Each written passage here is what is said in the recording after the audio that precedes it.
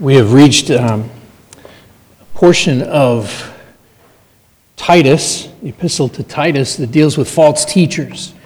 And so I want to say before we pray, as we get into this morning, it's going to be fairly direct, but I also believe that I know you and we know each other, and I also believe that I am in many ways sort of preaching to the choir, if so to speak. So, at any rate, let's pray together. Father, it is, as we come to your word, we pray that you would give us what we need this morning, that you would speak to us those wonderful words of life. Remind us of the good news.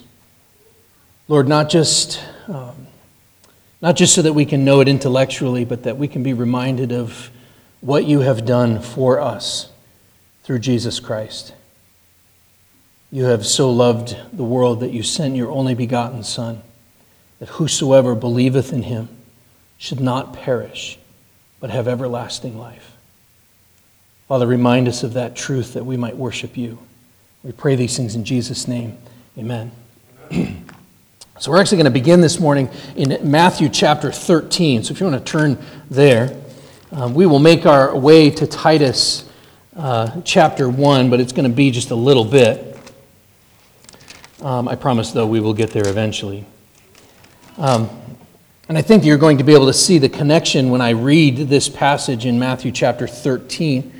We're actually going to read verses 24 to 30, and then down in verse 36 through verse 43. This is the parable of the weeds, and then the second section is Jesus' explanation of that parable for his disciples. So Matthew chapter 13, verse 24 says this, and he put another parable before them, saying, "The kingdom of heaven may be compared to a man who sowed good seed in his field.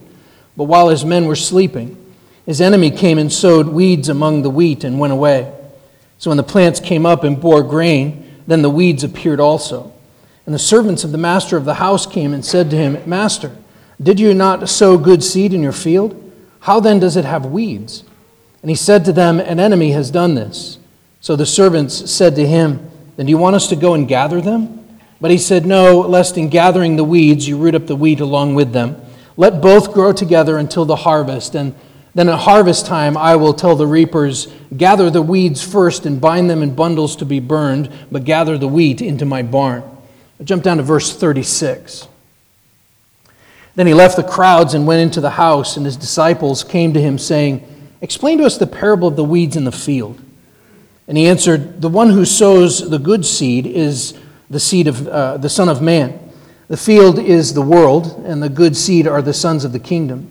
The weeds are the sons of the evil one, and the enemy who sowed them is the devil.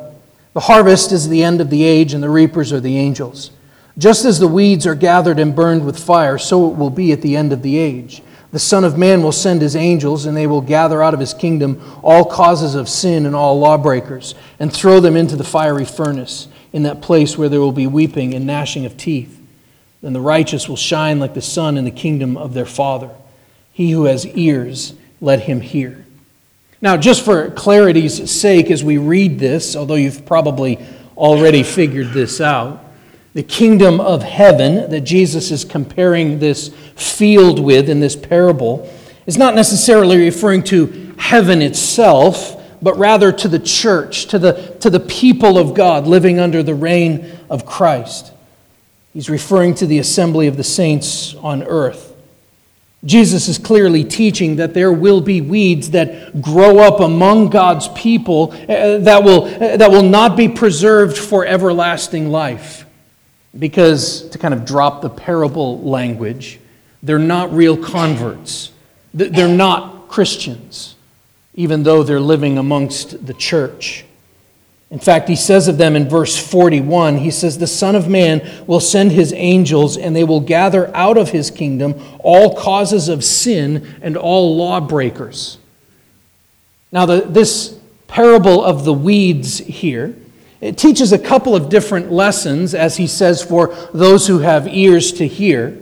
But primarily, we can see in Jesus' explanation that God will judge, that God will even destroy. He will burn up the weeds at the end of the age. But what I want us to see this morning is verse 25. Take a good look at verse 25. It says, "While his men were sleeping, his enemy came and sowed weeds among the wheat and went away." So in the ancient world especially, this kind of sabotage was not that uncommon, especially among warring clans or disputing neighbors. But drop the metaphor of farming for just a moment and see what Jesus is truly teaching here. While the church leaders are asleep, enemies of God have snuck in and planted seeds of lies and corrupt teaching among God's people. And the result has been that unbelievers have infiltrated God's church, trying to choke out the growth of the genuine disciples. For this reason, in order to guard against this, the New Testament is filled with warnings for pastors and elders and overseers and in some cases even fathers and husbands to stand firm in the truth and to be on the lookout for heresy. If you remember in our study of the book of Acts a few years ago, Paul spent 3 years living with the church of Ephesus. He loved the Ephesian church. And in his final exhortation to the Ephesian elders, in Acts chapter 20, verses 29 to 31, he used a different graphic illustration to really illustrate the same point. Instead of warning them about weeds, he said this. This is Acts 20, verse 29. "I know that after my departure, fierce wolves will come in among you, not sparing the flock. And from among your own selves will arise men speaking twisted things to draw away the disciples after them. Therefore be alert, remembering that for 3 years I did not cease night or day to admonish everyone with tears." This shows us the seriousness of the task of doctrinal watchfulness. The souls of God's people are at stake. Your souls are at stake here. In 2 Corinthians chapter 2, Paul writes of the need for forgiveness and reconciliation in church relationships because, and this is what we need to see, in 2 Corinthians 2, verse 11, he says, "So that we would not be outwitted by Satan, for we are not ignorant of his designs." The schemes and scams, the devices and designs of Satan against the church are many. Of course, in 2 Corinthians, Paul is talking about personal sin that was infecting the church. This is a very, very real threat to any church, but we also know that Satan has some bigger schemes, bigger picture schemes as well.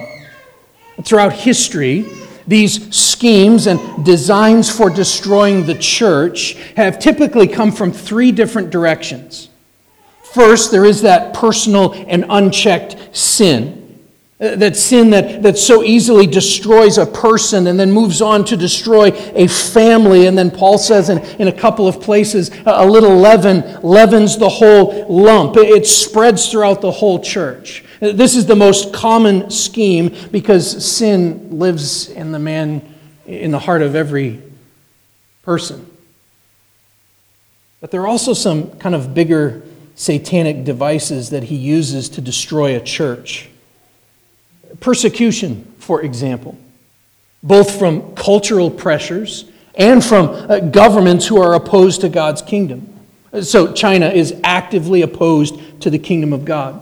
North Korea, the former Soviet Union. There are many governments and cultures that are actively working to destroy the church. Much of the suffering of New Testament saints that the writers of the New Testament address, much of that suffering has come to the church as a result of persecution. And so the writers, Paul and Peter and James, they write, and John, they write of our need to stand firm in the gospel and to show courage in the face of threats and even death. James and Peter specifically write their books to encourage the church in the face of persecution. It's obvious to all that this is where we are headed as Western society. We are seeing an increasing opposition to biblical Christianity, not only here in the United States, not only in Canada, but even in Western Europe. The Western society is seeing an increased opposition and persecution. I believe that we should be preparing ourselves, but I'm not talking about buying cans of soup. I mean that we should be theologically preparing ourselves and catechizing our children to withstand the threat. But I also believe that there's a bigger threat to us. There are weeds growing up in the master's field, and they're threatening to choke out the master's wheat. There are fierce wolves that have grown up among God's flock. See, I believe that the other scheme of Satan to destroy the church is the false teaching that continues to rise up from within the church. Now, I need to make a quick distinction here before I go any further. There's a difference between doctrinal differences and false teaching, right? Doctrinal differences are those things that someone, frankly, has wrong, like the method of baptism, for example. And yet they still love the Lord, they still love His Word, and they're not necessarily leading people astray. They're brothers in Christ. We may have some differences with them, but they're believers. We don't believe they're false teachers. Having wrong doctrine can lead someone astray, but it doesn't necessarily make someone a false teacher. I want to be careful about that.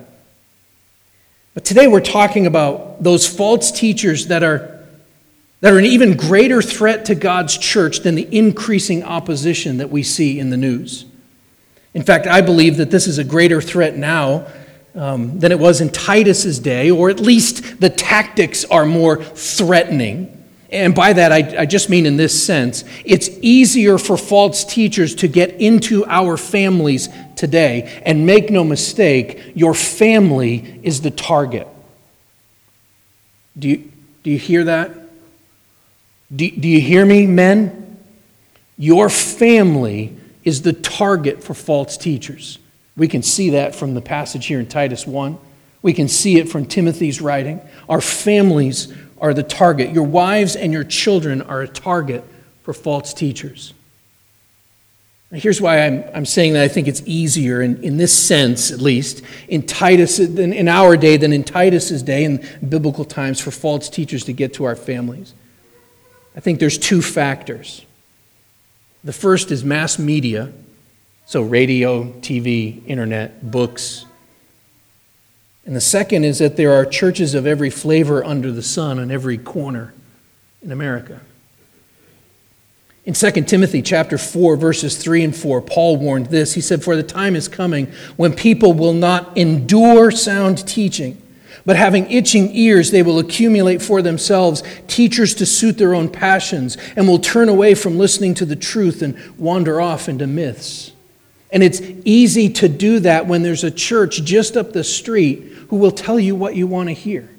And maybe even they have some cool music. Here's why I believe that the infiltration of false teachers is so much worse than persecution.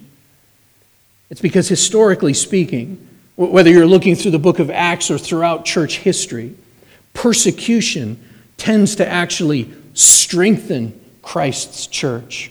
Especially and precisely because it works as a purifier for the church and sends the church on mission as the people move to safety.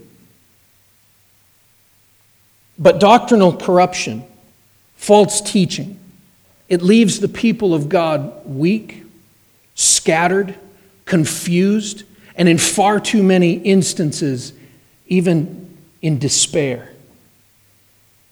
I'm going to give you an example. And it's easy to pick on prosperity preachers or those on TV. I'm going to hit a little bit closer to home. There is a false doctrine called the second work of grace, and it has bewitched many around Logan County. See, the Bible clearly teaches that at the very moment you are declared righteous by God, at the moment you are justified, converted, in that very moment you are sanctified immediately. You are set apart as belonging to Christ and clothed in His righteousness. That's not something that happens later, and this is all the work of the Lord. Yet in the holiness movement, think the Church of God denomination, among others, the second work of grace is considered to be another cleansing of the tendency to commit sin. This is an experience they call entire sanctification. And they teach that this leads to Christian perfection in this life. Here's how this is accomplished according to a local church website. These are quotes from a local church website. Quote, "Sanctification, or the baptism of the Holy Ghost, purges this carnality, indwelling sin. In other words, according to this false teaching, those who have received the Holy Spirit no longer sin." You're starting to see a problem with this teaching. It gets worse. Under the heading, Conditions for Receiving the Holy Spirit. Think about that. On a local church website, there is a section that says, Conditions for Receiving the Holy Spirit. This is one of the conditions. A complete unconditional surrender of self to God without any reservations, followed by earnest desire and fervent prayer for the infilling of the Holy Spirit must be made. Beloved, if you have trusted in Christ for salvation, Ephesians chapter 1, verses 13 and 14 makes this promise. In Him you also, when you heard the word of truth, the gospel of your salvation, and believed in Him, you were sealed with the promised Holy Spirit, who is the guarantee of our inheritance until we acquire possession of it to the praise of His glory. This is how the Apostle Paul can say, as a way to assure us, as a way to assure Christians throughout Romans chapter 7, he says, "For I know that nothing good dwells in me, that is, in my flesh. For I have the desire to do what's right, but not the ability to carry it out. For I do not do the good that I want, but the evil I do not want is what I keep on doing. Now, if I do what I do not want, it's no longer I who do it, but sin that dwells within me. Wretched man that I am, who will deliver me from this body of death?" And his answer? "Thanks be to God through Jesus Christ our Lord. There is therefore now no condemnation for those who are in Christ Jesus. For the law of the Spirit of life has set you free in Christ Jesus from the law of sin and death." This is what grace is. There are no conditions for a Christian to receive the Holy Spirit.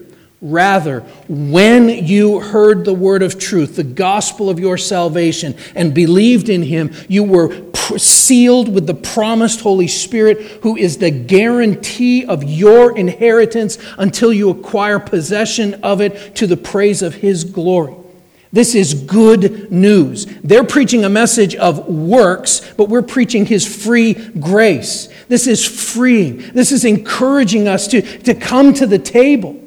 To come to the table as blood-bought saints, declaring the good news until Jesus Christ returns. My point in bringing this up is not to just sling some mud. I hope you know me better than that. Rather, it is to warn and to protect you. If you are a Christian, then you are Christ's. And He bids you to come and dine at His table, because there is therefore now no condemnation for those who are His. Turn over to Titus chapter 1 now.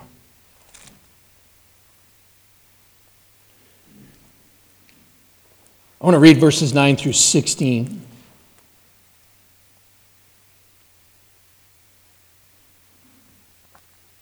Titus 1:9, he must, speaking of the elders, he must hold firm to the trustworthy word as taught, so that he may be able to give instruction in sound doctrine, and also to rebuke those who contradict it. For there are many who are insubordinate, empty talkers and deceivers, especially those of the circumcision party. They must be silenced, since they are upsetting whole families by teaching for shameful gain what they ought not to teach. One of the Cretans, a prophet of their own, said, "Cretans are always liars, evil beasts, lazy gluttons." This testimony is true. Therefore rebuke them sharply, that they may be sound in the faith, not devoting themselves to Jewish myths and the commands of people who turn away from the truth. To the pure all things are pure, but to the defiled and unbelieving nothing is pure, but both their minds and their consciences are defiled. They profess to know God, but they deny him by their works. They are detestable, disobedient, unfit for any good work. If we ever have to choose between persecution and false teaching, the clear teaching of the Scriptures is that we should fear the infiltration of heresy far more than any other threat to the church. This is why Paul stresses the need for elders in Christ's church to, as verse 9 says, hold firm to the trustworthy word as taught, so that he may be able to give instruction in sound doctrine and also to rebuke those who contradict it. And there are three characteristics that we can see here from today's passage that mark a false teacher, that mark one who contradicts the sound doctrine of the Bible. They are sinful words, selfish motives, and shameful actions. And for each of these characteristics, I think we need to ask two questions. About what should we be concerned, and about whom are we concerned with protecting? So let's begin with the teaching itself, the sinful words. Sinful words. Look at verse 10. For there are many who are insubordinate, empty talkers and deceivers, especially those of the circumcision party. They must be silenced. Look at the adjectives that describe these false teachers. The first one is insubordinate. That means that they don't respect the authority of God's church, God's ordained leaders in the church, the elders. And this makes sense because the authority of the elders is a word-based authority. In other words, pastors and elders have their authority is restricted to spiritual and faith matters, and it's governed by the Scripture always. And these insubordinate teachers don't respect God's word. Why would they respect elders? And so they say things like, well, that's just your interpretation. And then they proceed to tell you what the Bible means to them. But the Bible, Paul here, calls that person an empty talker. It doesn't matter what the Bible means to you. What does the Bible mean? Empty talkers are those whose teaching produces no discernible heart change in the life and godliness of their hearers, at least beyond maybe clothing style or exterior behavior modification. And in the end, they're deceivers. They're hiding their true motives, which we're going to see in just a moment. But first, I want to ask those two important questions. So the first question was this: about what should we be concerned? We should be concerned with damaged doctrine. Doctrine just means teaching, what the Bible teaches. I can't stress enough the importance of holding to sound doctrine in a church.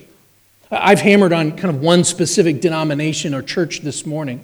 But we need to remember that not holding to sound doctrine has even gotten this church into some trouble in years past.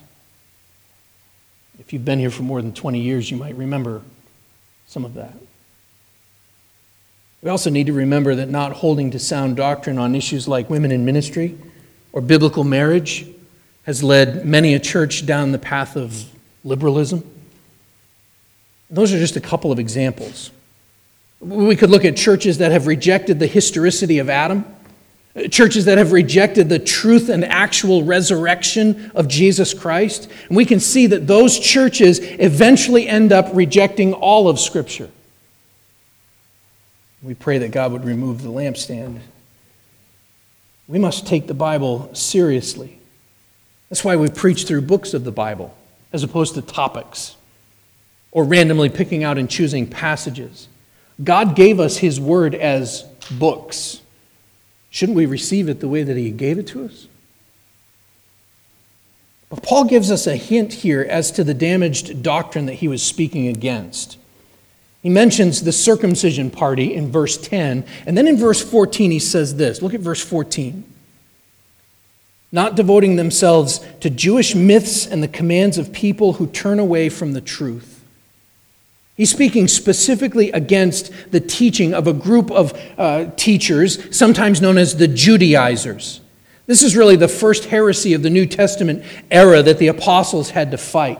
The Judaizers were teaching the lie that Christians had to submit to the law of Moses in order to be saved. In fact, Acts 15 verse 1 says this, "But some men came down from Judea and were teaching the brothers, unless you are circumcised according to the custom of Moses, you cannot be saved."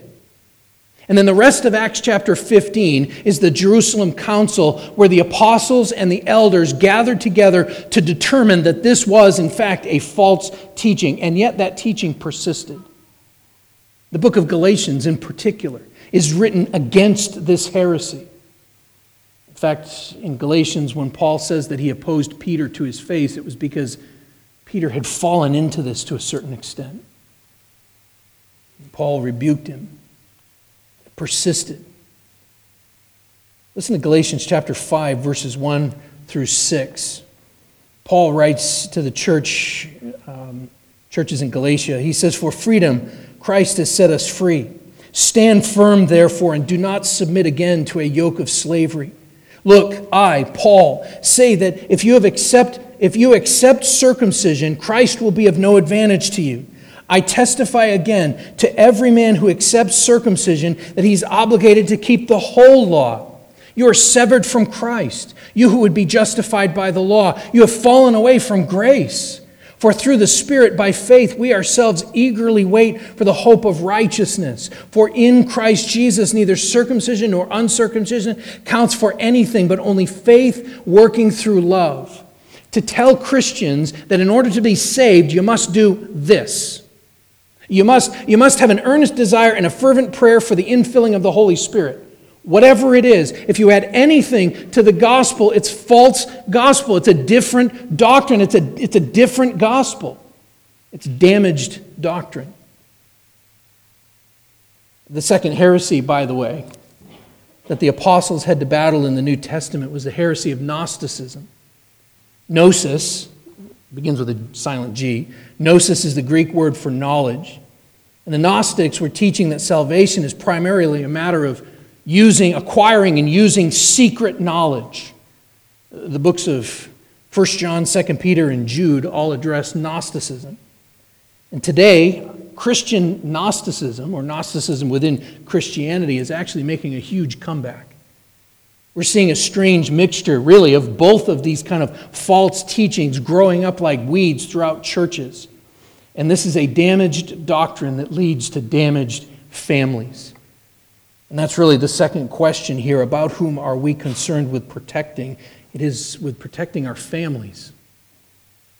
Here's the thing. False teaching is attractive and destructive.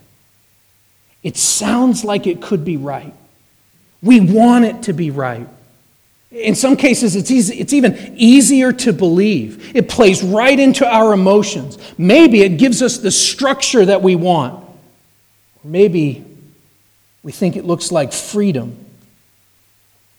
But remember what Paul said. He said, "For the time is coming when people will not endure sound teaching." You have to work at this. I know that this stuff is sometimes hard to understand. But if you want to give up on this, if you want to give up on sound doctrine, I would encourage you or challenge you to go read what happens in John chapter 6. I'm not going to read it today, but pay special attention to chapter 6, verse 60 and verse 66. John 6, 60 and 66. Doctrine has consequences. What we believe and teach has consequences. It affects our thinking. It affects our beliefs. It affects our choices. It affects our relationships. And yet putting layers of law on top of the gospel, as the Judaizers are doing, it leads to families torn apart. Some of you have experienced that. Again, Galatians chapter 5, verses 13 to 15, Paul says this, "For you were called to freedom, brothers. Only do not use your freedom as an opportunity for the flesh, but through love serve one another. For the whole law is fulfilled in one word, you shall love your neighbor as yourself. But if you bite and devour one another, watch out that you're not consumed by one another." As I started to say earlier, their sinful words are driven by selfish motives. Selfish motives. See, words are not Paul's only concern. Look at verse 11. "They must be silenced, since they are upsetting whole families by teaching for shameful gain what they ought not to teach." Shameful gain. Do you see a similar phrase up in verse 7? In fact, just look up there. Titus 1:7, speaking of the elder qualifications, "An overseer as God's steward must be above reproach. He must not be arrogant or quick-tempered or drunkard or violent or greedy for gain." The old way of saying that is filthy lucre. This is where we have to be careful. I read, and this was just in God's providence, 1 Corinthians chapter 9 this morning, where Paul makes a case that it is not wrong to pay your pastors. In fact, the Bible very clearly teaches that those who labor in the word ought to be paid, and even paid well. 1 Timothy chapter 5, verses 17 and 18 says, "Let the elders who rule well be considered worthy of double honor, especially those who labor in preaching and teaching. For the Scripture says, 'You shall not muzzle an ox when it treads out the grain,' and the laborer deserves its wages." That's just one example. And Paul makes this very clear on multiple occasions throughout the New Testament, that churches are responsible to pay their elders, their pastors, a living wage. Those who make their living preaching the gospel have a right to be paid for their work. But the false teacher is the one who teaches wrong things in order to gain money or status from the church. These are the prosperity preachers of the 80s and 90s who've now kind of modified their teaching just a little bit so that instead of talking so much about wealth, now they're talking about blessing and happiness. This really also includes those who work really hard, not only to gain financially from their listeners, but also those who work really hard in order to build a name for themselves. This is especially true online right now. Too many pastors are willing to compromise sound doctrine for a platform. Too many pastors are eager to be internet famous. They want to work on the lucrative conference circuit, which can pay really well, by the way. They want to be well known on Twitter. I think too many pastors use their job title to promote their books. And so we need to beware of selfish motives. We need to go back to these questions again. About what should we be concerned? We should be guarding against ministries that are focused on gain and fame. Now, I want to be very clear, right? There are faithful pastors with whom we maybe even have serious doctrinal disagreements, but they're brothers whose motives are pure. But far too many preachers and teachers are motivated by gain and fame, and when corrected, they ignore you or unfriend you. This is what we see when we ask this second question: about whom are we concerned with protecting? We are protecting those who have lost their focus. Look at verses 12 and 13. One of the Cretans, a prophet of their own, said, "Cretans are always liars, evil beasts, lazy gluttons." This testimony is true. "Therefore rebuke them sharply, that they may be sound in the faith." Paul is quoting there in verse 12 a 6th century BC philosopher named Epimenides. And he's saying that some of these false teachers, or people who believe this false teaching, have fallen back into the Cretan stereotype, and they need to be rebuked. But here's where the interpretive problem comes in here. Is he talking about false teaching pastors or church members who are spreading false teachings? I think it could be either, but it seems pretty clear as we get to the end of verse 13 that these are believers who are being carried about by every wind and wave of doctrine, as Ephesians 4 says. See, false teaching infiltrates churches through church members too.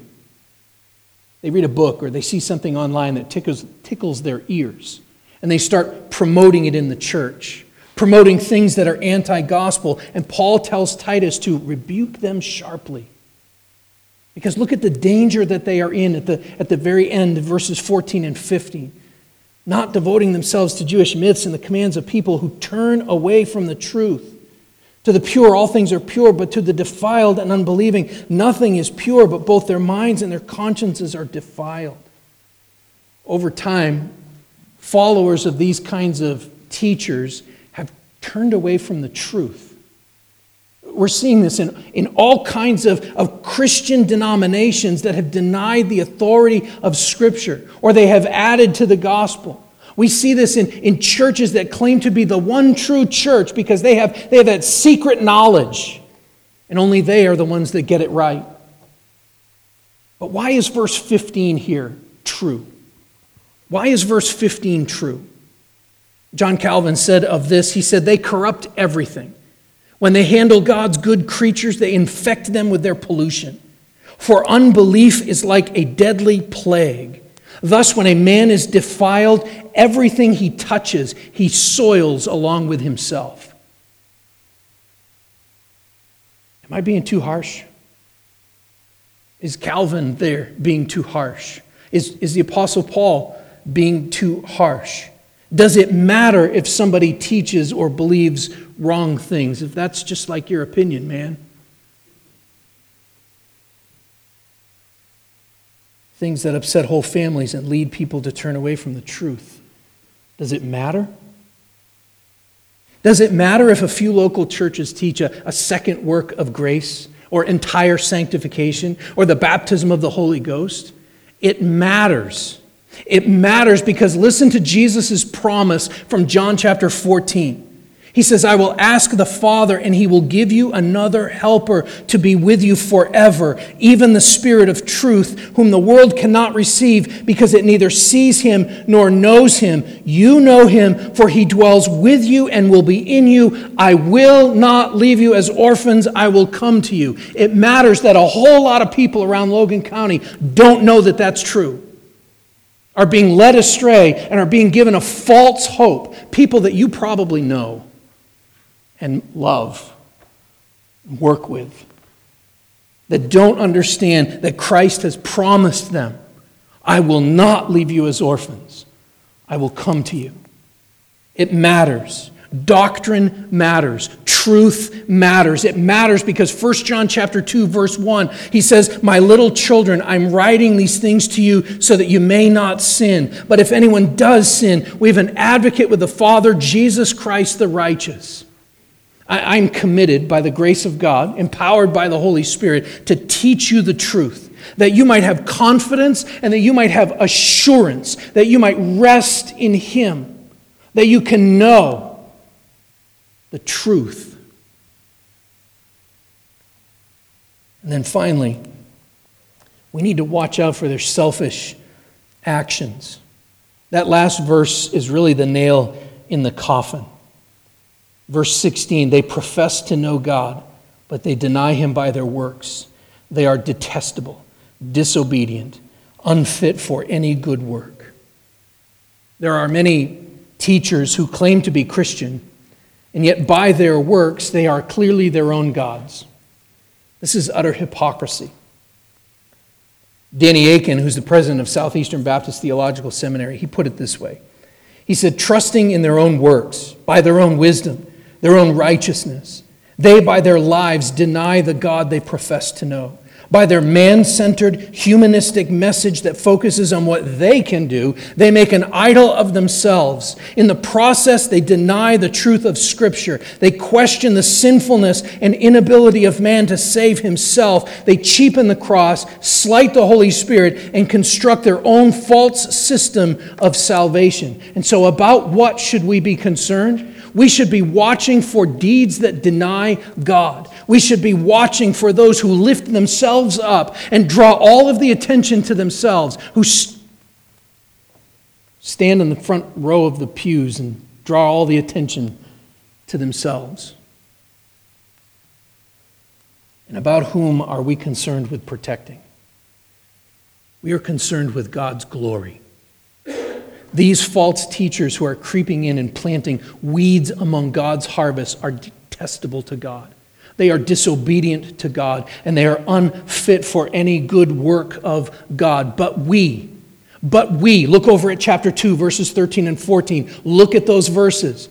Titus 2:13, waiting for our blessed hope, the appearing of the glory of our great God and Savior Jesus Christ, who gave himself for us to redeem us from all lawlessness and to purify for himself a people for his own possession who are zealous for good works. He has called us his own, purified for his own possession, a people who are zealous for good works. I'm not saying these things today in order to bash my theological enemies. I'm not trying to stir up controversy. In fact, I hate controversy and conflict. I'm saying these things to remind you that we are waiting for our blessed hope, the appearing of our great God, and to remind you of the truth of what he has done in sending his Son to redeem for himself a people for his own possession. I'm saying these things to remind you to keep your eyes solely on Christ, to look for him in the Word, and to remember that word, that verse that has become the theme around here. There is therefore now no condemnation for those who are in Christ. Pray with me.